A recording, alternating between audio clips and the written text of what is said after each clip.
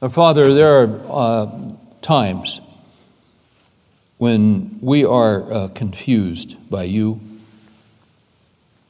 We are puzzled by the events that we find ourselves in, and we are really flummoxed sometimes by your apparent distance and silence. That doesn't happen all the time, but it happens sometimes. We often put expectations on you. We have expectations in our own hearts and minds about what our lives should look like. And we also have expectations about how you should fix things that are wrong in our lives. And when you don't, it's easy for us to become angry. Sometimes it's quiet anger, sometimes it's hidden anger, but it's anger nonetheless. Sometimes we're disappointed in you because we don't understand why you are leaving us in such a difficult position for such a long time. We thought we would be out of it by now, and we find ourselves still in it. And we are tired of it, and we are fatigued by it, and we haven't laughed in months and months. We're overwhelmed. But we thank you that the more we walk with you and the more we study your word and find out about you, we thank you that you do all things well. Just as we had times when we were little boys where we did not understand our fathers or our moms, how they were working, that we would get angry at them. Now, we find ourselves oftentimes emulating what they did in those situations. Oftentimes when we're kids, we just don't have enough. We just don't have enough seasoning. We don't have emotional maturity to understand what's best. And we have very limited perspective even now as adult men. You have told us that your ways are not our ways. And we get ourselves in trouble when we expect you to act a certain way. You know what's best. You know things we have absolutely no conception of. You have your eye upon us. We are never out of your sight. You know the plans that you have for us. You have a purpose. You are very, very interested in building character in our lives. And character doesn't come through ease and affluence and an easy life. It comes through hardship. You want to conform us into the image of Christ. So, your ways are not our ways. Your thoughts are not our thoughts. I pray for us tonight. Inevitably, there's some guys here who are fighting off disappointment and even bitterness towards you because of where they are in life. I pray, Lord, that you would give them perspective tonight. I pray that you would enable them from their heart to trust you and to put themselves fully into your hands and in your care. The Lord is good and does good, Psalm 119:68 says. We don't always view it as good, but you take the worst things that happen in our lives. You take the worst things that others do to us, and you take the worst things that we do to ourselves and to others, and somehow, in some way, you turn it for good. It's beyond us how you can do that, but we have seen you do it, and you have promised you will do that, so we wait for it. So I ask you to encourage our hearts tonight. For the guys that are discouraged, for the guys who are overwhelmed, they're not sure the next step, What did the psalmist say? When my spirit was overwhelmed, you knew my path. Direct us. Give us the next step. Don't let us lose our joy. Help us, Lord, to get all in with you. Help us, Lord, to trust you. You are my God. In thee do I trust. We all trust in something. We all depend on someone or something. How foolish not to depend and trust in you. You've proven yourself so many times to us. Give us perspective. Give us courage. Energize us tonight. Give us strength for the battle. Give us wisdom. Restore to us the joy of our salvation if we've lost it. Give us, we ask humbly, what we need tonight.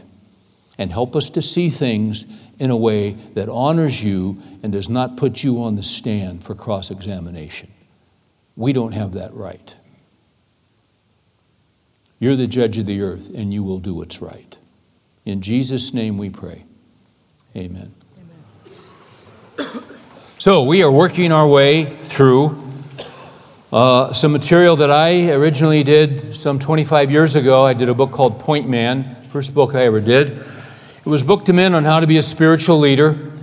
And just to kind of get us out of the blocks, the reason I'm doing this is because when I wrote Point Man back in, I was writing it in '89. Before that, I did my doctoral research on men at Dallas Seminary, surveyed 1,000 guys across the country so I could find out what the issues were and have the research. And I had a lot of stuff.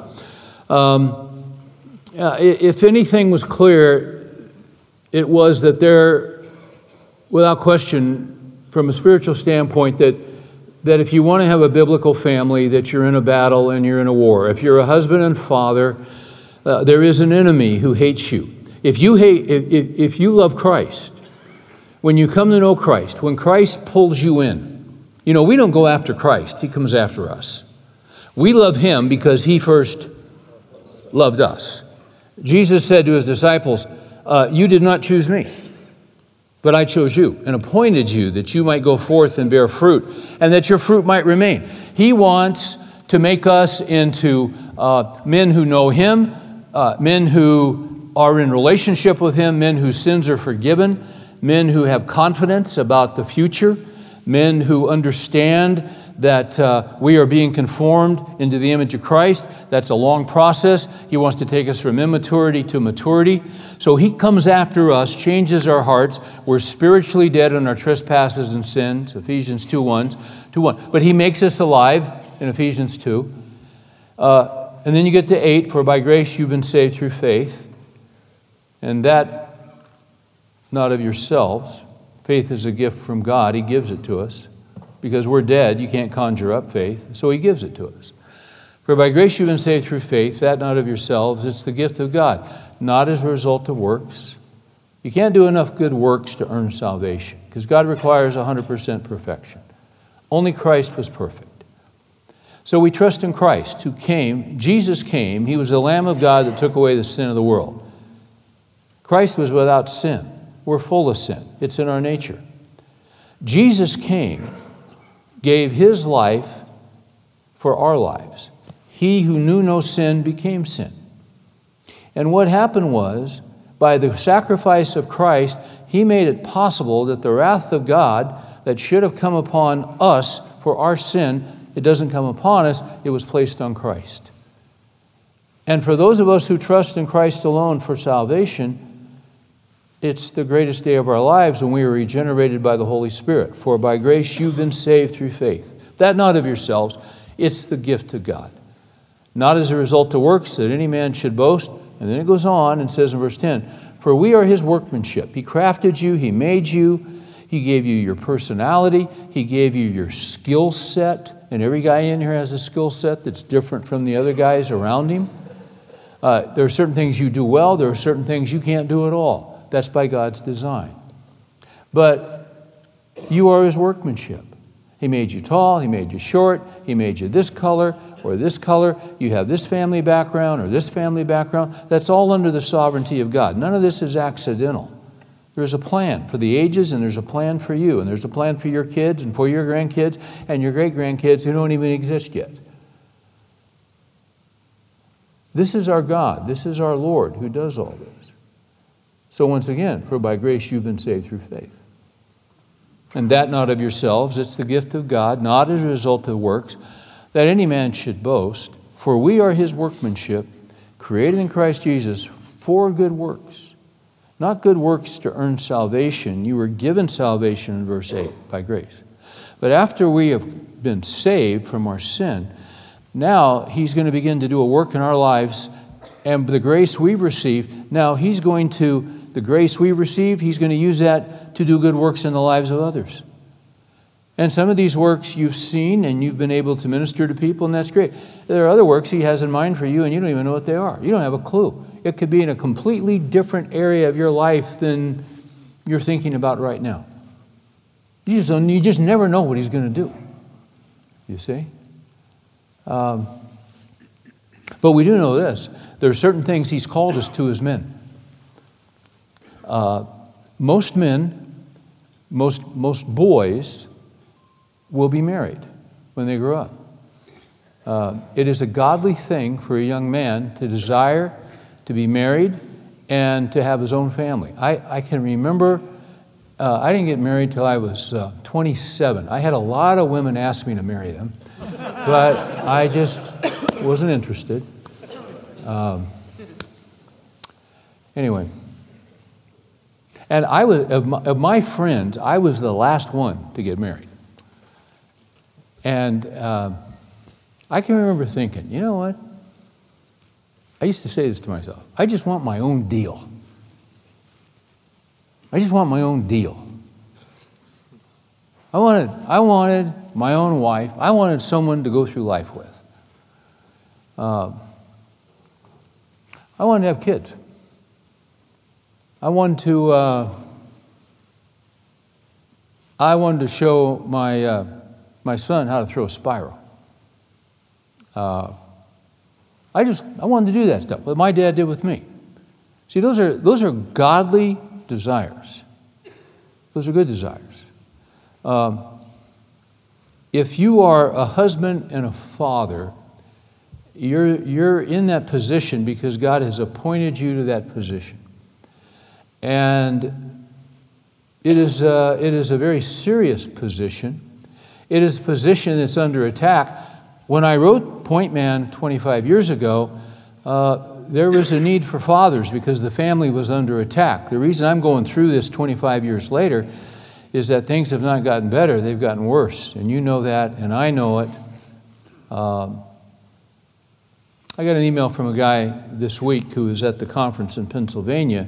I got it from him yesterday, and he mentioned the fact that at this point in his life, he and his wife expected, I think they had 6 or 7 kids, expected, everybody's moved on, expected the empty nest, but he's got 3 grandchildren he's raising, as many of you guys are. See, this wasn't happening 30 years ago. You didn't see grandparents raising their grandchildren, but we're seeing it more and more. Why? Because families are under attack, and families have broken apart. And so at a certain stage of life, which you normally would have expected, that's not where you are right now. You see? God bless you for what you're doing, but it isn't what you envisioned. But may I submit to you that what you're doing is a good work?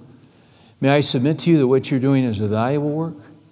May I submit to you that there's no higher calling than what you're doing as modeling what it means to be a man who follows Christ and who loves his family, loves his wife, loves his children, loves his grandchildren, and they're watching you every day of your life.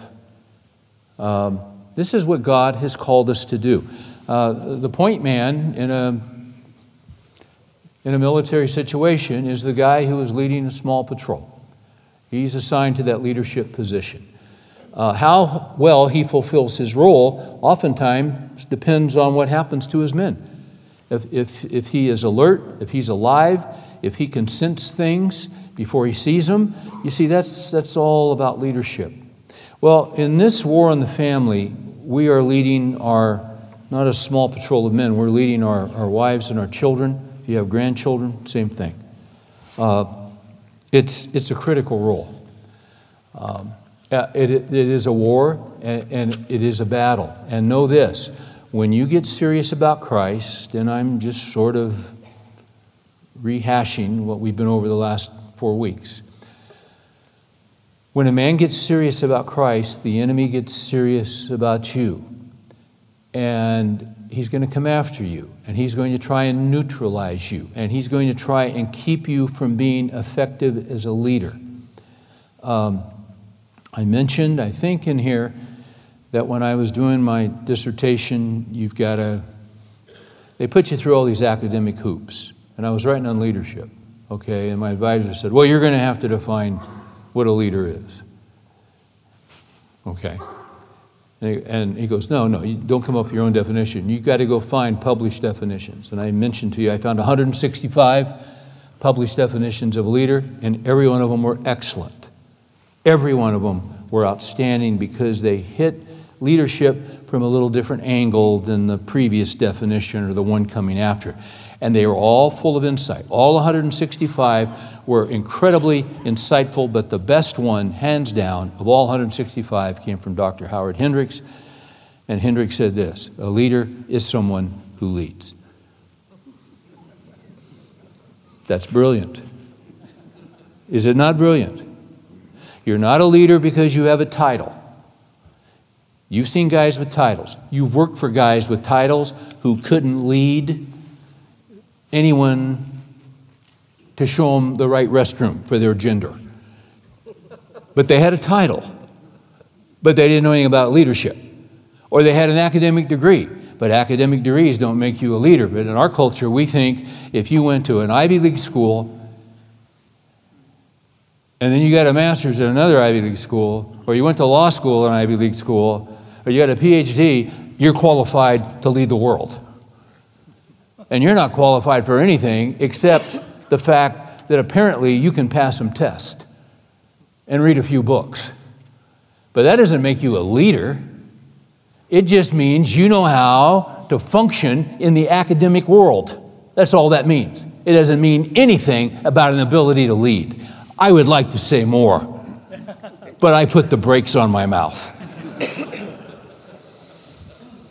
It's just the way it is. It's true in politics, it's true in business, it's true in you're only a leader if you lead. A leader does the next thing that needs to be done. A leader does the right thing. A leader does the hard thing. That's leadership. That's leadership.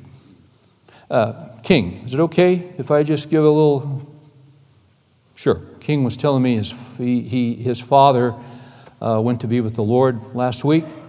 Dad, I believe he said 93 years old, and had been in great health, and just suddenly, within a short period of time, health failed. Was about to celebrate, I believe, 63 years of marriage, 65. They were planning the anniversary, and now he's with the Lord. King was honored to speak to 800 people who gathered. Now, that tells you something about his father and about his father's character, that 800 people would show up. And we were just talking briefly, and King was telling me all the things. He found out so many things that people told him about his dad that he never knew. Great accomplishments, but his dad just never got around to mentioning them. Like winning a Bronze Star. You see? Because he wasn't about honoring himself, he was about serving others. You see? Now that's a life well lived. That's the real deal. That's the real deal. That's not manufactured. That's not spin. You don't hire a PR firm to put something like together. Testimonies came from people's hearts who had been touched by him personally. Now see, that's how a man's supposed to live.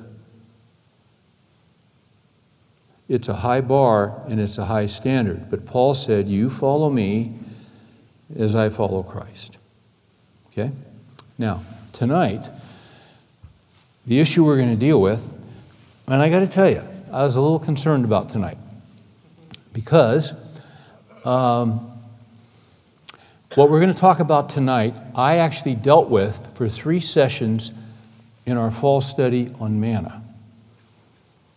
And I was telling Mary last night, she said, so what are you teaching tomorrow night? And I told her, she said, oh, didn't you teach 3 times on that? And I said, yeah. She said, well, that'll be interesting. And I said, it will be. And the immediate thought was, at least at first was, well, gosh, we just went over this. We went over it 3 times. But we're going to go over it again, and I'm going to tell you why. Because none of us have mastered it. And it is so critical.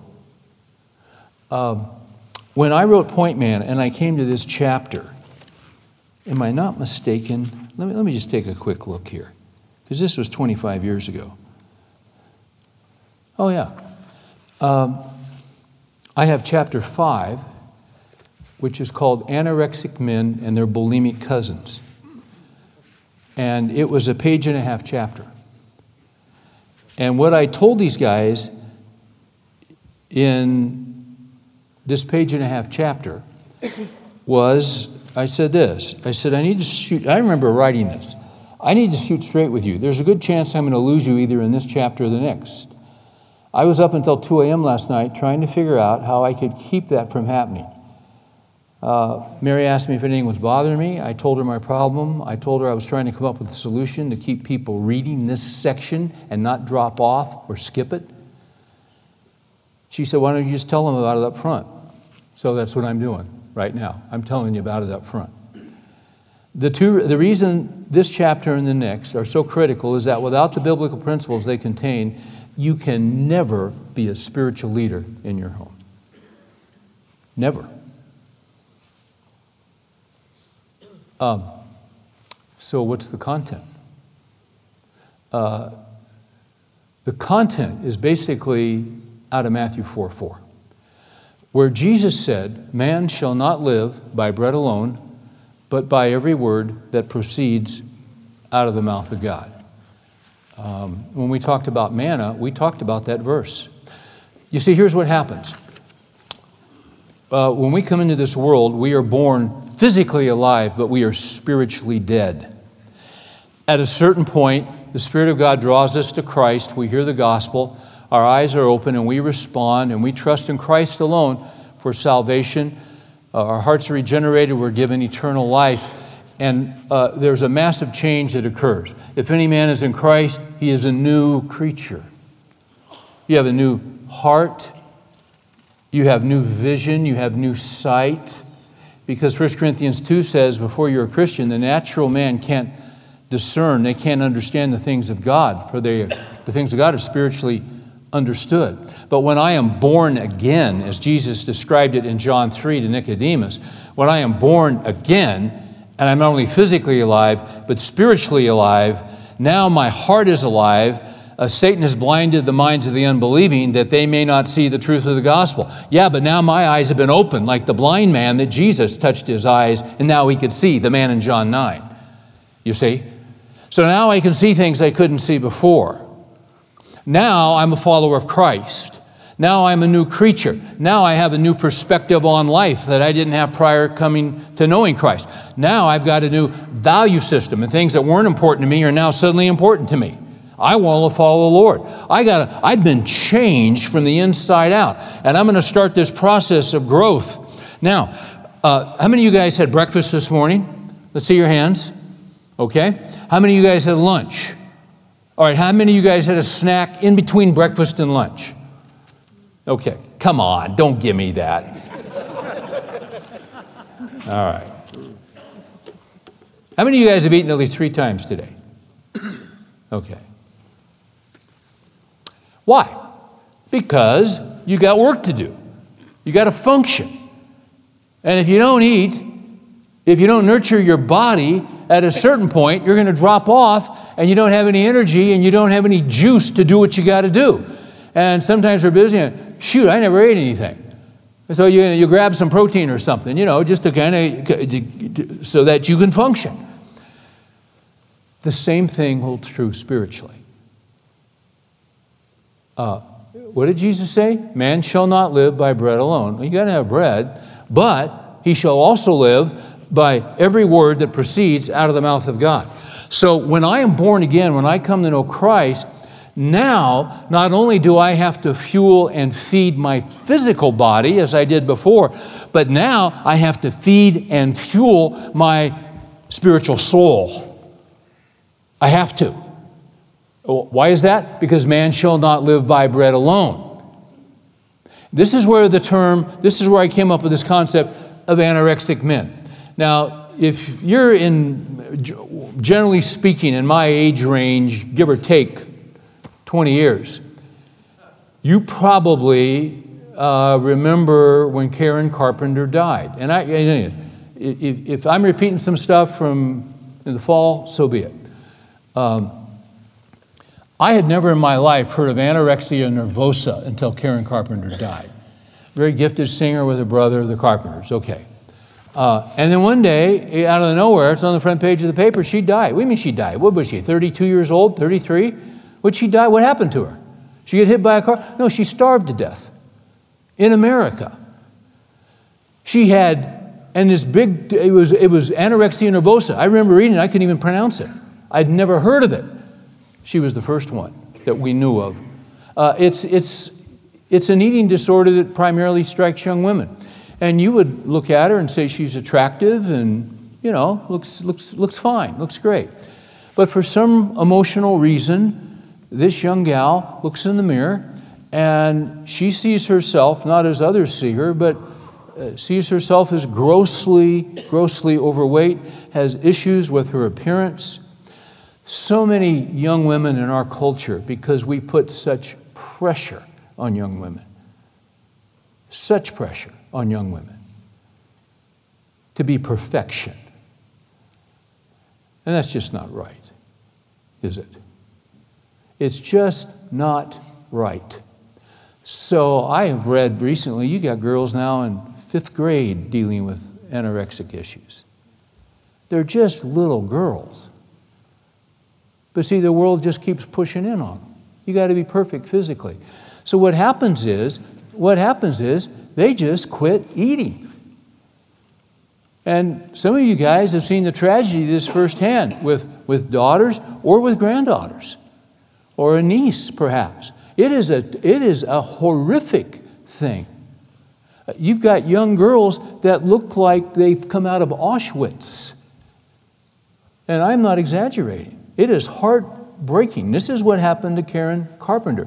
They refuse to eat. Their body becomes sick and weak and malnourished, and they can eventually die. This can happen to Christian men in the spiritual realm. What did Jesus say? Man shall not live by bread alone, but by every word that proceeds out of the mouth of God. Now, we talked about point man. You take a soldier in battle, okay? You recall, was it the First Gulf War when Schwarzkopf was leading our armies? And I mean, we just ran over those guys. And do you remember the footage that you'd see of those guys in Saddam Hussein's army who had been in the foxholes for 2 weeks, 3 weeks, and had been abandoned? And they had no rations, and they had no food, and they're coming out of those foxholes doing this and bowing, and I mean, those guys, their wills were broken before the Americans ever showed up because they had not had any nourishment. And if you are not nourished, you can't fight. They were starving, you see.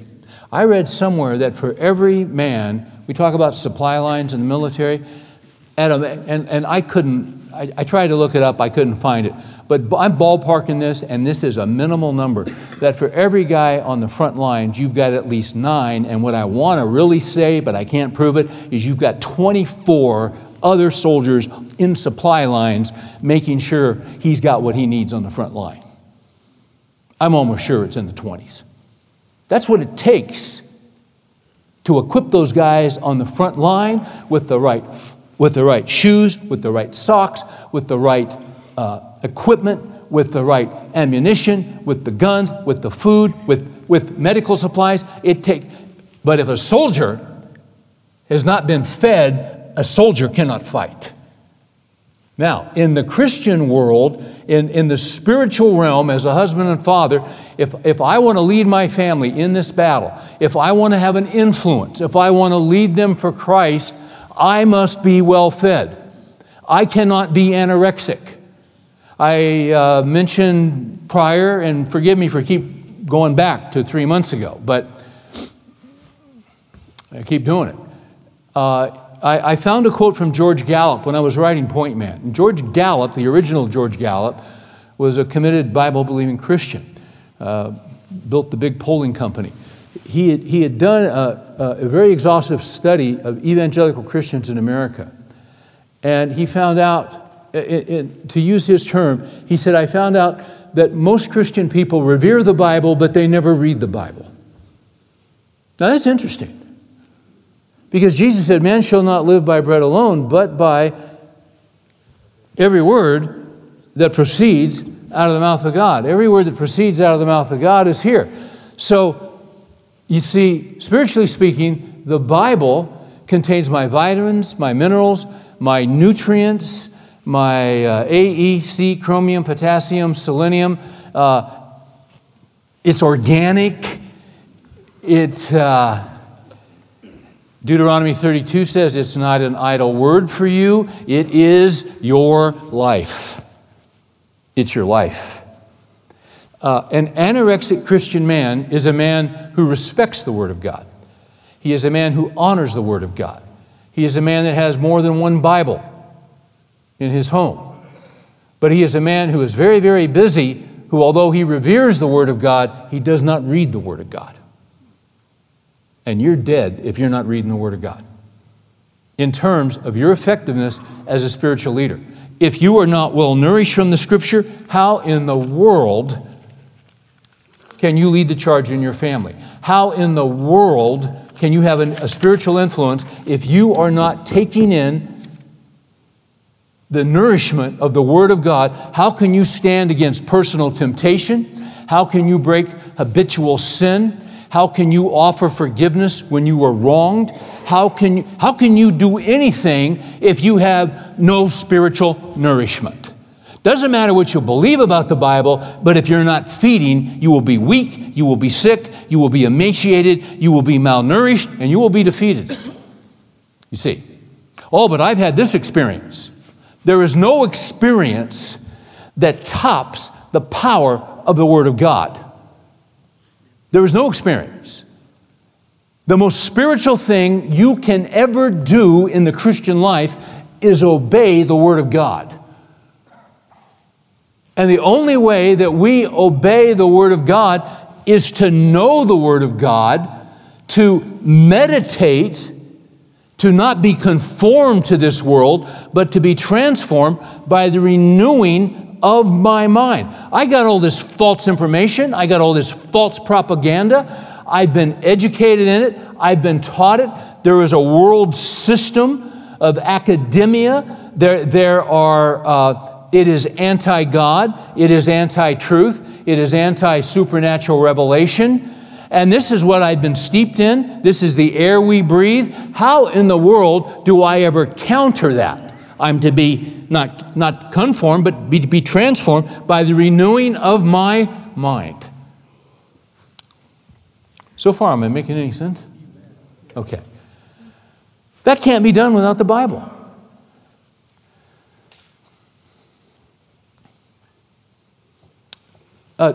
Ezra. You say Ezra? Yes, Ezra. Book of Ezra, chapter 7, verse 10. If you are in Psalms, go to the left. If you're in 1 Chronicles, go right. You're getting warm. If you're in Nehemiah, it's the book before. Okay? Ezra 7:10. The people had been in captivity for 70 years in Babylon. Now they were going to return after 70 years to their nation. All right? And so now they're starting to do things that had not been done. They're going to celebrate Passover that hadn't been done. They were in a foreign land. Now they're back home. It's a day of small beginnings. The temple had been destroyed. It was bittersweet, but they're back. And Ezra, the priest and the scribe, it says this about Ezra in chapter 7, verse 10. And the context is, he's leaving Babylon, he's going to Jerusalem. For Ezra had set his heart to study the law of the Lord, watch this, and to practice it, and to teach his statutes and ordinances in Israel. Now, I want to say to you, that's the job of a Christian father and husband. That's it. You're the family pastor. You're responsible for your wife and for your kids. Okay? You say, man, Steve, that's kind of intimidating because my wife knows so much more about the Bible than I do. Well, that's because you have a job. I mean, a lot of times our wives are stay-at-home moms. That's great. But they have time you don't have. I mean, is it not true? A lot of wives have a lot of time to go to a lot of Bible studies. And you don't have that kind of time to go to Bible study. Not like she does. And you say, well, she's been studying the Bible a lot more than I have. Well, okay, fine.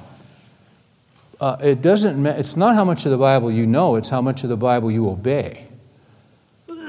You see, there's another thing you have to be careful of.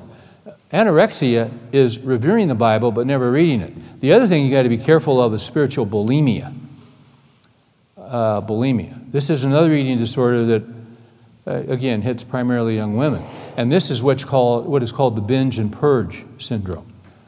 It's where a woman will binge on food, eat a lot of food, and then they excuse themselves and go into the bathroom and they stick their finger down their throat and they vomit it up.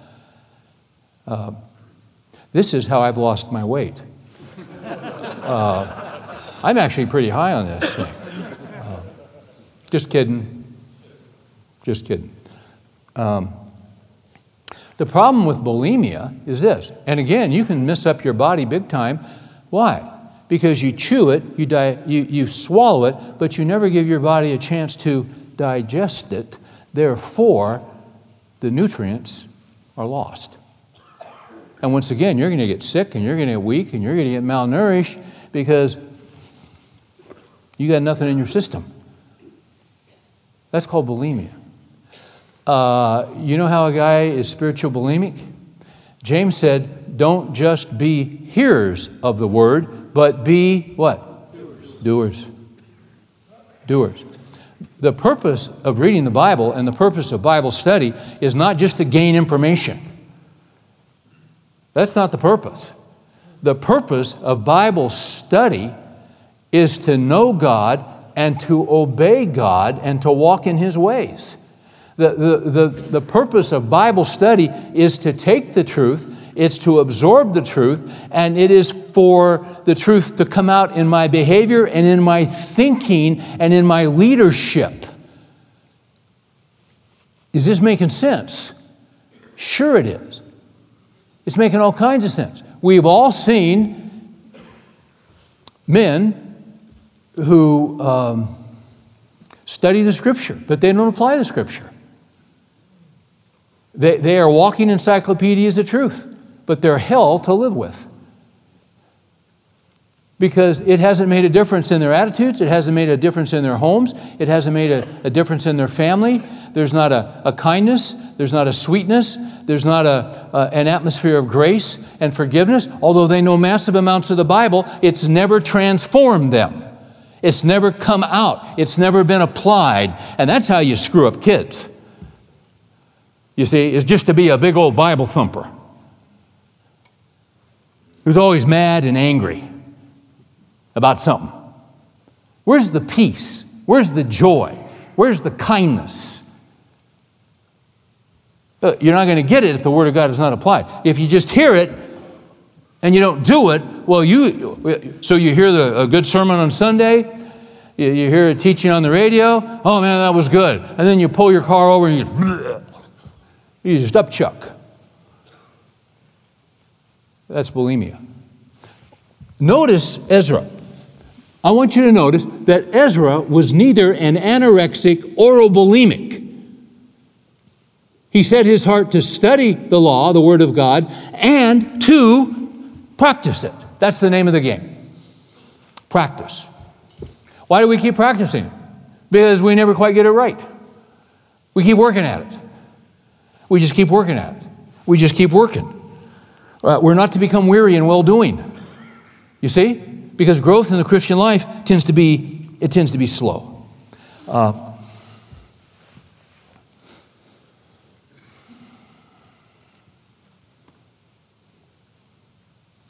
You see, this is why when I wrote that chapter, I was afraid of losing guys. Because if you've been a Christian for any length of time, you've heard it and heard it and heard it and heard it. You've got to be in the Scriptures. You've got to be in the Scriptures. You've got to be in the Scriptures. You've got to be in the Scriptures. And we tend to just start tuning it out. But I'm going to tell you something. This is so important that when I did chapter 5, take 2, I actually said that earlier in the book, I said Satan has 2 strategies. One, to alienate and sever the relationship you enjoy with your wife. Secondly, alienate and sever the relationship you enjoy with your kids. But now I want to give you a third one. And the third strategy that I think the enemy has is that, well, let me just read it because I want to get it right. The third strategy that the enemy has, and I can't find it. Oh, I know what it is. What the jump? I can read it. I mean, I wrote it. Why can't I? I'm getting old, guys. It's breaking down. The mind is going quickly. It's great being here in Idaho with you guys. It's very special to me. Here's the third strategy. Satan wants to alienate and sever a Christian man from the spiritual discipline of reading and applying the Word of God to his life. How's that? So what's the next thing he wants to do? He wants to alienate and then sever me from the discipline of reading, meditating, and applying the Word of God to my life.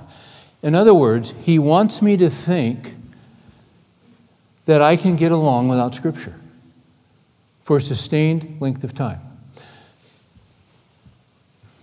When I did the book Finishing Strong, I alluded to a study that Dr. Hendricks did with 246 pastors, worship leaders, missionaries, youth pastors. He interviewed 246 pastors, guys in ministry. Why did he interview them? Because within 24 months of each other, they had all gotten trapped in sexual immorality. Now, I went to seminary with some of these guys. None of them intended for this to happen in their life. But they all got ambushed by the enemy. Never intended it, never wanted this to happen. They loved Christ, they loved the Word of God, but it happened to them.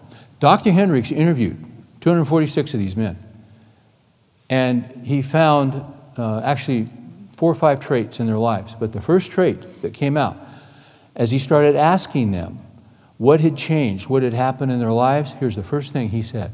He found that all 246 of them no longer had a consistent personal time in the Scriptures.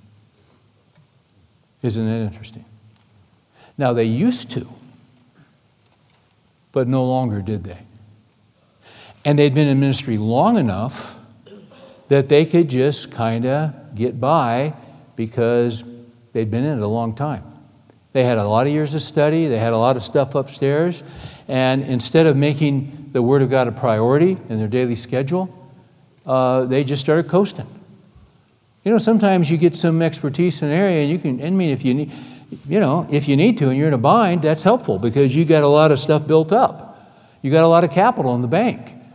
But you see, this is how they started living. They got real busy. They just got overwhelmed with, can you do this? Can you do this? Can you do this? Can you do this? Can you do this?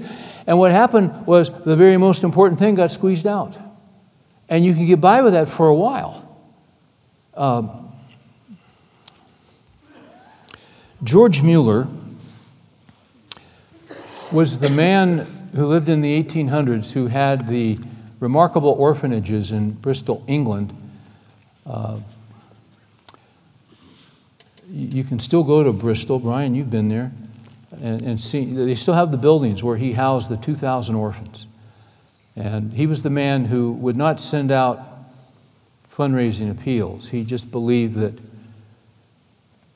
he would let the Lord know what the needs were and God would bring in according to his promises. And he never made a financial appeal, yet for 60 years God took care of these orphans. And oftentimes at the last minute. But George Mueller was a man of the Word. How do you trust God for 2,000 kids a day that you've got to feed and clothe, and you've got 2 pounds in the bank? That's about what, $5, $6? And you think you got worries. How do you manage that? Well, you better be in the Word of God. Listen to what Mueller said, and I'm really, really hoping I can find the quote. And here it is. May I read this to you? Mueller said this, and he's talking about what he calls Christian meditation. You know, in Joshua, the Lord said to Joshua, just as I've been with Moses, I will be with you. He was taking over the leadership. These words I am commanding you today shall be on your heart, and you shall meditate on them both day and night. What does that mean? Well, it means that you kind of got it on the back burner. You don't have it on the front burner because you got a job. And you got to pay attention to your work. And you got stuff to do. And the Lord knows that. We're to work hard. We're to work to the glory of God. Whatever you do, Colossians 3 says, do your work heartily, not as unto men, but as unto Christ, as the Lord Christ whom you serve. So we got to be focused at work, and we got to be attentive, and okay. But on the back burner, just kind of simmering, you got Scripture. You see? At least that's kind of how I see it. And in a moment where maybe you're faced with a dilemma or something, God calls up that simmering stew of Scripture. He might give you just a little word of wisdom. Okay, listen to what Mueller says. He said, I saw more clearly than ever that the first-rate and primary business to which I ought to attend every day was to make my soul happy in the Lord. I find this is interesting because I've read this guy's autobiography, which is this thick, and he kept meticulous records, and the financial pressure that was on this man was staggering. Staggering. To keep that ministry going when he would not make broad financial appeals. And to trust God that in the mail would come what they needed that day to buy oatmeal for 2,000 kids. And it would come in. But the pressure. So with that backdrop, and he really never had a surplus. Hardly ever did he have a surplus. And if they ever had a surplus, the whole heating system went down and they had to replace it. Oh, he just happened to have the money there. Okay? So with that context, listen to this again. I saw more clearly than ever that the first great and primary business to which I ought to attend every day was to have my soul happy in the Lord. Why? Because I'm under such pressure and stress. Doesn't that make sense? You ever get under financial stress? Wouldn't it be nice to have your soul happy in the Lord? Oh, yeah, it would. Okay, well, listen to what this guy said. The first thing to be considered about each day was not how much I might serve the Lord, how I might glorify the Lord, but how I might get my soul into a happy state and how my inner man might be, watch this, nourished. Nourished.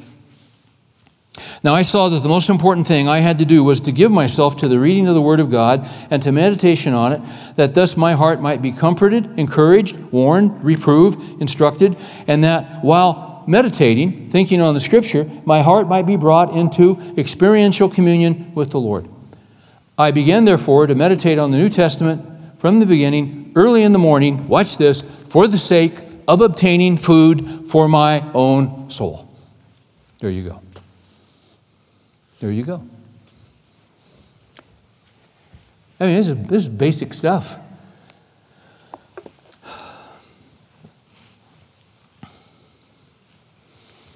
Now, you say, I'm not a morning guy. You do better at night? Okay. Some guys are what I call night hawks. My wife's a night hawk. My wife flies through the halls of our home at 3 a.m. Mary sends out emails at 3:30 a.m. She's a night hawk. That's how she is. Al Mohler, who's the president of Southern Seminary, he's written some great stuff. He writes at night after midnight because there's nobody around. The phone's not ringing, the fax machine. He's just by himself. He's got classical music on the radio, and for some reason, his juices, he gets going about 11 p.m. He's a night hawk. Churchill was a night hawk. Churchill would write till about 4 a.m. Have a big dinner, have a lot of people over, they'd all go to bed. He knocks back a couple of shots, and he's going to work all night. NyQuil, I think he took. I can't remember what it was. You might be a night hawk. You say, I'm not a morning guy. Hey, you're not a morning guy. God put the rhythms of your life together. The point is, you got to have a time, whatever's good for you, where you're feeding on the Word of God. There's just no getting around this thing. You have to make a plan for spiritual growth. You have to. And I got to check my time here. Okay.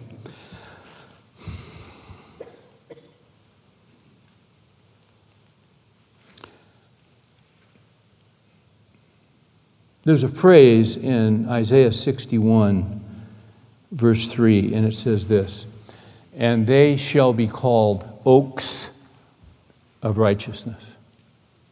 Oaks of righteousness. I always considered my dad to be an oak of righteousness. Not of perfection, but righteousness. I watched my dad weather a lot of storms over the years. He died at 85. I think I had the kind of dad that King had. Just a guy who loved Christ, loved his wife, loved his kids, grandkids. I remember when things were going really well when I was in high school. And my dad with his partners built 400 apartment buildings, units. And had the nice house and the Cadillac and, it's all going pretty well. I remember when my dad had to file bankruptcy. And actually lost the house. Lost the Cadillac. Lost everything. I watched him go through a lot of adversity. That's not easy on a man. That was hard on him. Had to be hard on him. But there was something my dad never wavered from. Flip over to Psalm 1, if you would.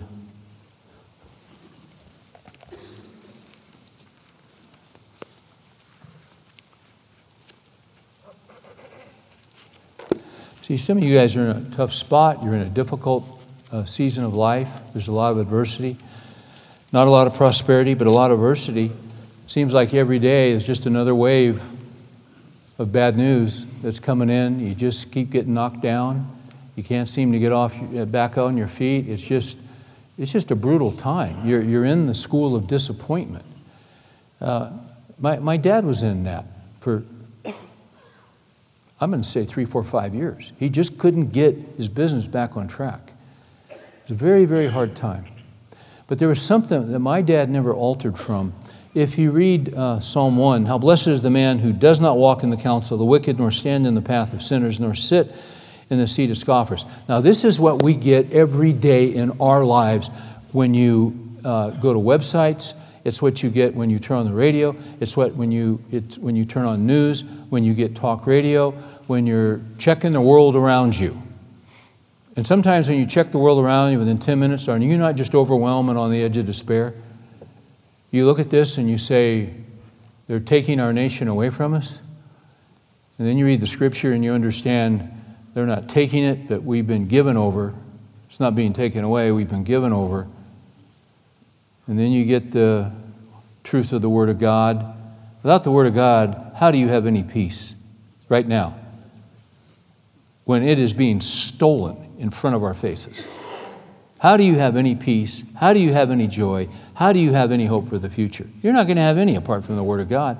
Watch this. So he doesn't listen to that, but his delight is in the law of the Lord, and in his law he meditates day and night. It's always on the back burner. It's always accessible. You see, as you go through your day. He will be, watch this, he will be like a tree. Oh, that's interesting. He'll be like a tree, firmly planted by streams of water, which yields its fruit in its season. Its leaf doesn't wither. Whatever he does, he prospers. Why? Because the roots go down deep. I've told you about my dad. My dad had a daily discipline, and his inner alarm would go off 5:30, 5:45. He'd get up, he'd make his coffee, he'd get his Bible, and he'd go sit down and spend the first hour in the Scriptures. Prosperity, that's what he'd do. Adversity, that's what he would do. Big house, that's what he would do. No house, that's what he would do. Cadillac, that's what he would do. Volkswagen, that's what he would do. Didn't matter. That's how my dad lived his life. He'd get in that chair with the Word of God, and it would center him. It would, just like a chiropractor kind of go, it'd make him right. Because you see, when you read this, when you read the Scriptures, first of all, it reminds you who's in control of the world. Secondly, it reminds you of who's in control of your life. It reminds you of what is right. It reminds you that God blesses obedience. It reminds you that God forgives disobedience. What it does is, it just sets you straight with the truth, you see. That's why I've always thought of my dad as an oak of righteousness, because no matter what came, I mean, there was a stability there, and he was anchored, and he wasn't going anywhere. He was an oak. Oaks don't get to be oaks because life's easy. They get to be oaks because life is hard and the roots go down deep into the Scriptures from a Christian perspective. The longest psalm in the Bible is Psalm 119. Flip over there with me, if you would, and we'll spend the next 4 hours just highlighting this. The longest psalm in the Bible is Psalm 119. Psalm 119, essentially, every verse is about the Word of God. Pretty much. There might be 1 or 2 lines that are an exception, perhaps. But you can say 99.9% of Psalm 119, the longest psalm in the Bible, is all about, it's all about the Word of God. The whole thing. Psalm 119 contains 176 verses and 315 lines. And every aspect of it is about the Word of God. It'll speak of different synonyms of the Word of God. It'll use the term law. It's used 25 times. It'll use the term word. It'll use the term, word is used 39 times. The term judgments is used 23 times. The term testimony is used 22 times. Commandments used 22 times. Precepts, 21 times. Way, this is the way, 11 times. In other words, it's all about every aspect of life. It's what the Word of God does for me. You see. Now, the reason this is important, I just find it interesting that the longest psalm in the Bible is all about the Bible. It's about the power of the Word. It's about what the Word does for us. Every verse, every line will tell you of a benefit of having your roots down deep in the Word of God on a consistent basis.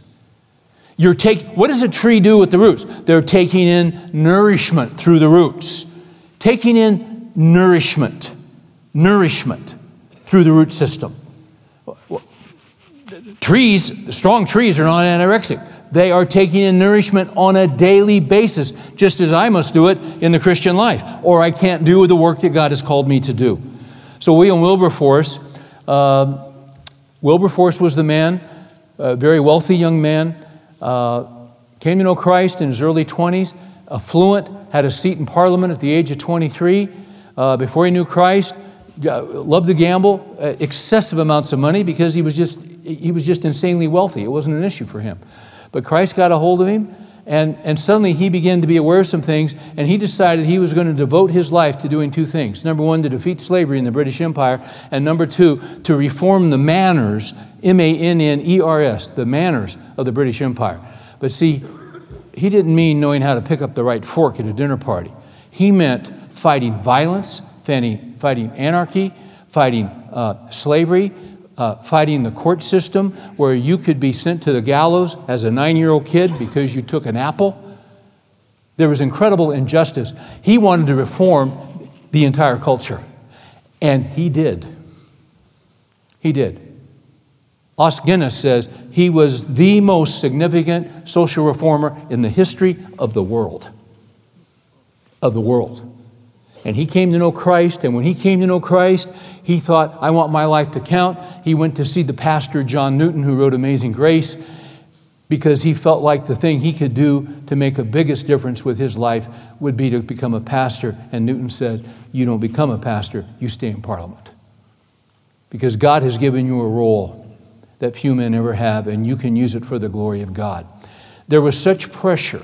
There was such stress. He had the entire British Empire against him because they were built on slavery. It was the economic engine, and he stood against it.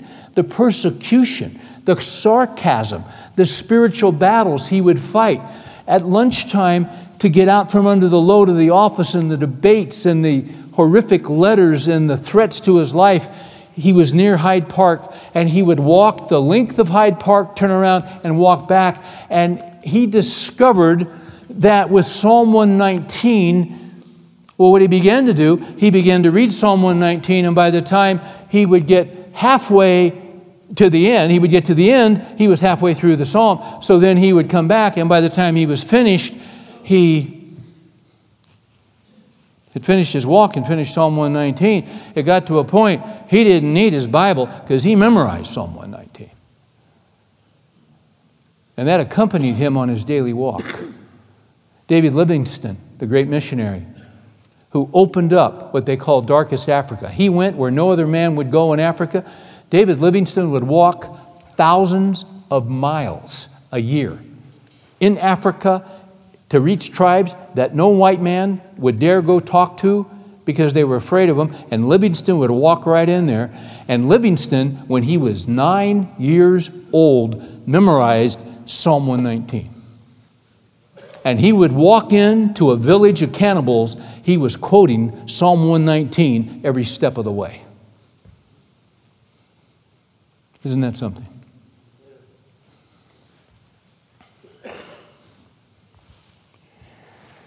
And we have trouble finding 5 minutes.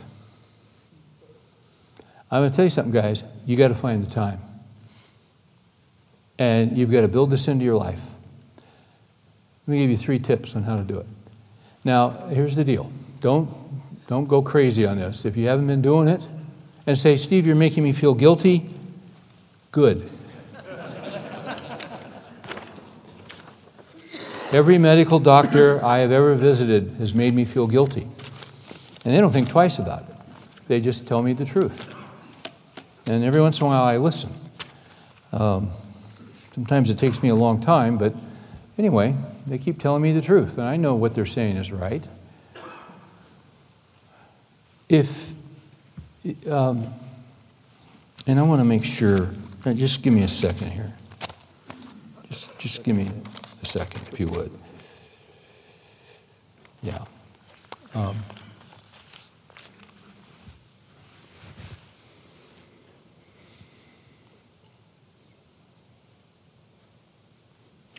I was pausing, and a lot of times that's called a pregnant pause, and it means something really significant is about to come. I lost my place. That's really what that was about. And I've been doing that more and more lately. So, anyway. Now let's back up. Let's see if I can remember where I was. I just did, somebody help me here.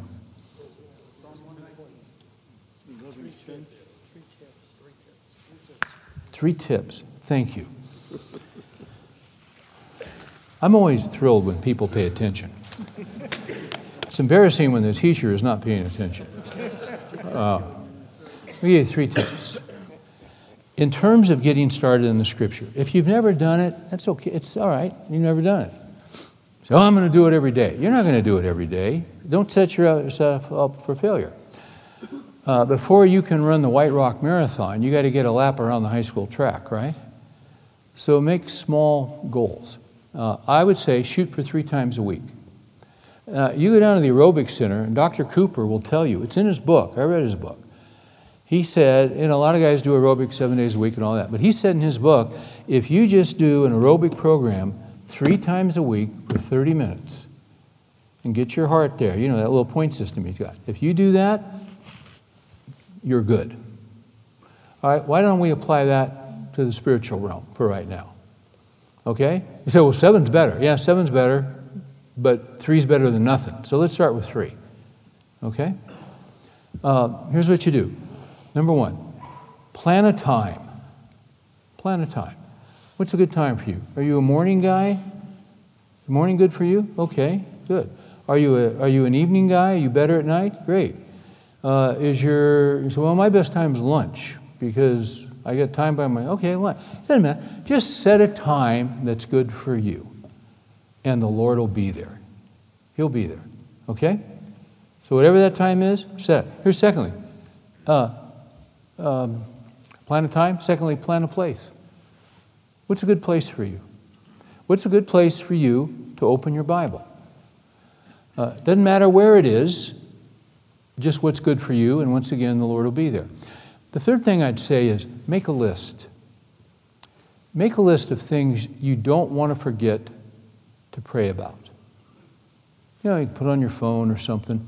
When I was in seminary, I had a professor, and I'll never forget this. He told us that when he and his wife were married, and I imagine at this point in his life, he'd been married 35, 40 years. He said when they were married, someone gave them as a wedding present what was called an empty book. It was a beautiful bound book. All the pages were empty. And you could do anything you wanted with that book. Well, they decided, he and his wife, to make it their prayer journal.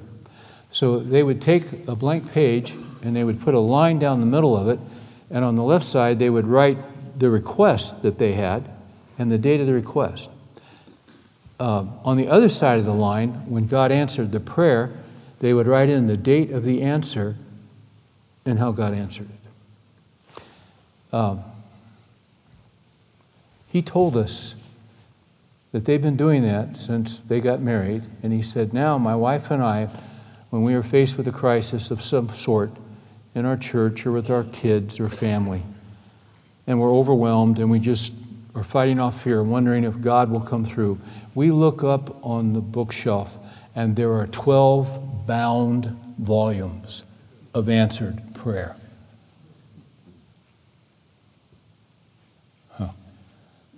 So make a list. And when the Lord answers, write it down. That'll help you. You say, well, what do I do? Well, I've told you about the calendar that I use by reading 4 chapters that gets me through the Scripture in a year, 4 chapters a day. You email me at my website, and I'll send you one of those. Or you can get a 1-year Bible. Just read through the Bible in a year. Man, I couldn't read through the Bible in a year. Actually, you could. Have you ever done it? You ought to do it. You say, I saw the movie. Well, the book's better. Or here's something else you can do. Just read the New Testament. Have you ever read the New Testament through? You start in Matthew and read it all the way through. You know, take X amount of minutes and you start reading it. And then put a mark where okay, I'm done, I'll start in the morning. Just read the New Testament. Here's another thing and there's all kinds of things you can do. You say, man, you know, I love the book of Ephesians. All right. Man, I wish I really knew what was in Ephesians. Well, why don't you read it 10 times? 10 times? Yeah. Just read it 10 times. Well, that's kind of overwhelming. Well, don't read it 10 times all at once. There's 6 chapters, so why don't you do this? You want to know Ephesians? Just read 3 chapters in the morning. And then, the next morning, read the next 3 and you're through it. and then start over again and do it 10 times. Are you going to know in a couple of months what's in Ephesians? Oh yeah, you're going to know what's in Ephesians. And then you're going to say, oh man, well, you know, Philippians, I always love Philippians. Well, why don't you do it with Philippians? That's only got 4 chapters. Shoot, I mean, in 3 months, you could know Philippians and Ephesians pretty much hands down. You see? You can just do this any way you want to do it. But I will tell you this, the enemy doesn't want you to do anything remotely close to this. Because there's power in the Word of God. The Word of God gives you nourishment. The Word of God is your sword. The Word of God is your offensive weapon, and it is your defensive weapon. You can fight off blows with the Scripture. Hebrews 4:12, the Word of God is living and active and sharper than any two-edged sword, and able to divide between joint and marrow, between soul and spirit, and able to judge the thoughts and intentions of the heart. The enemy does not want you in Scripture, but it is not an idle word. You cannot live without it. So let's go after it. Let's just go after it and make it a priority and ask the Lord to give us favor. And before you ever read, just pray this: "O Lord, open my eyes that I may behold wonderful things from thy law." And he'll do it. Let's pray. Father, thank you for your word. There are people who would love to read a Bible. They can't read. There are other people who would love to read a Bible and they can read, but the Bible is not in their language. We don't have any of those issues. Some of us aren't readers, but we've got technology. We can actually download an app on our phone and someone will read it to us on our way to work. Someone will read it to us through our headphones as we're working out at the gym. What amazing access we have. Help us with this, Lord. We know the enemy would like to waylay us. But would you help us to grow? Would you help us to set some priorities so that we could become stronger men in the Word and stronger men in our lives and stronger leaders with the help of the Holy Spirit? We ask these things in Jesus' name. Amen.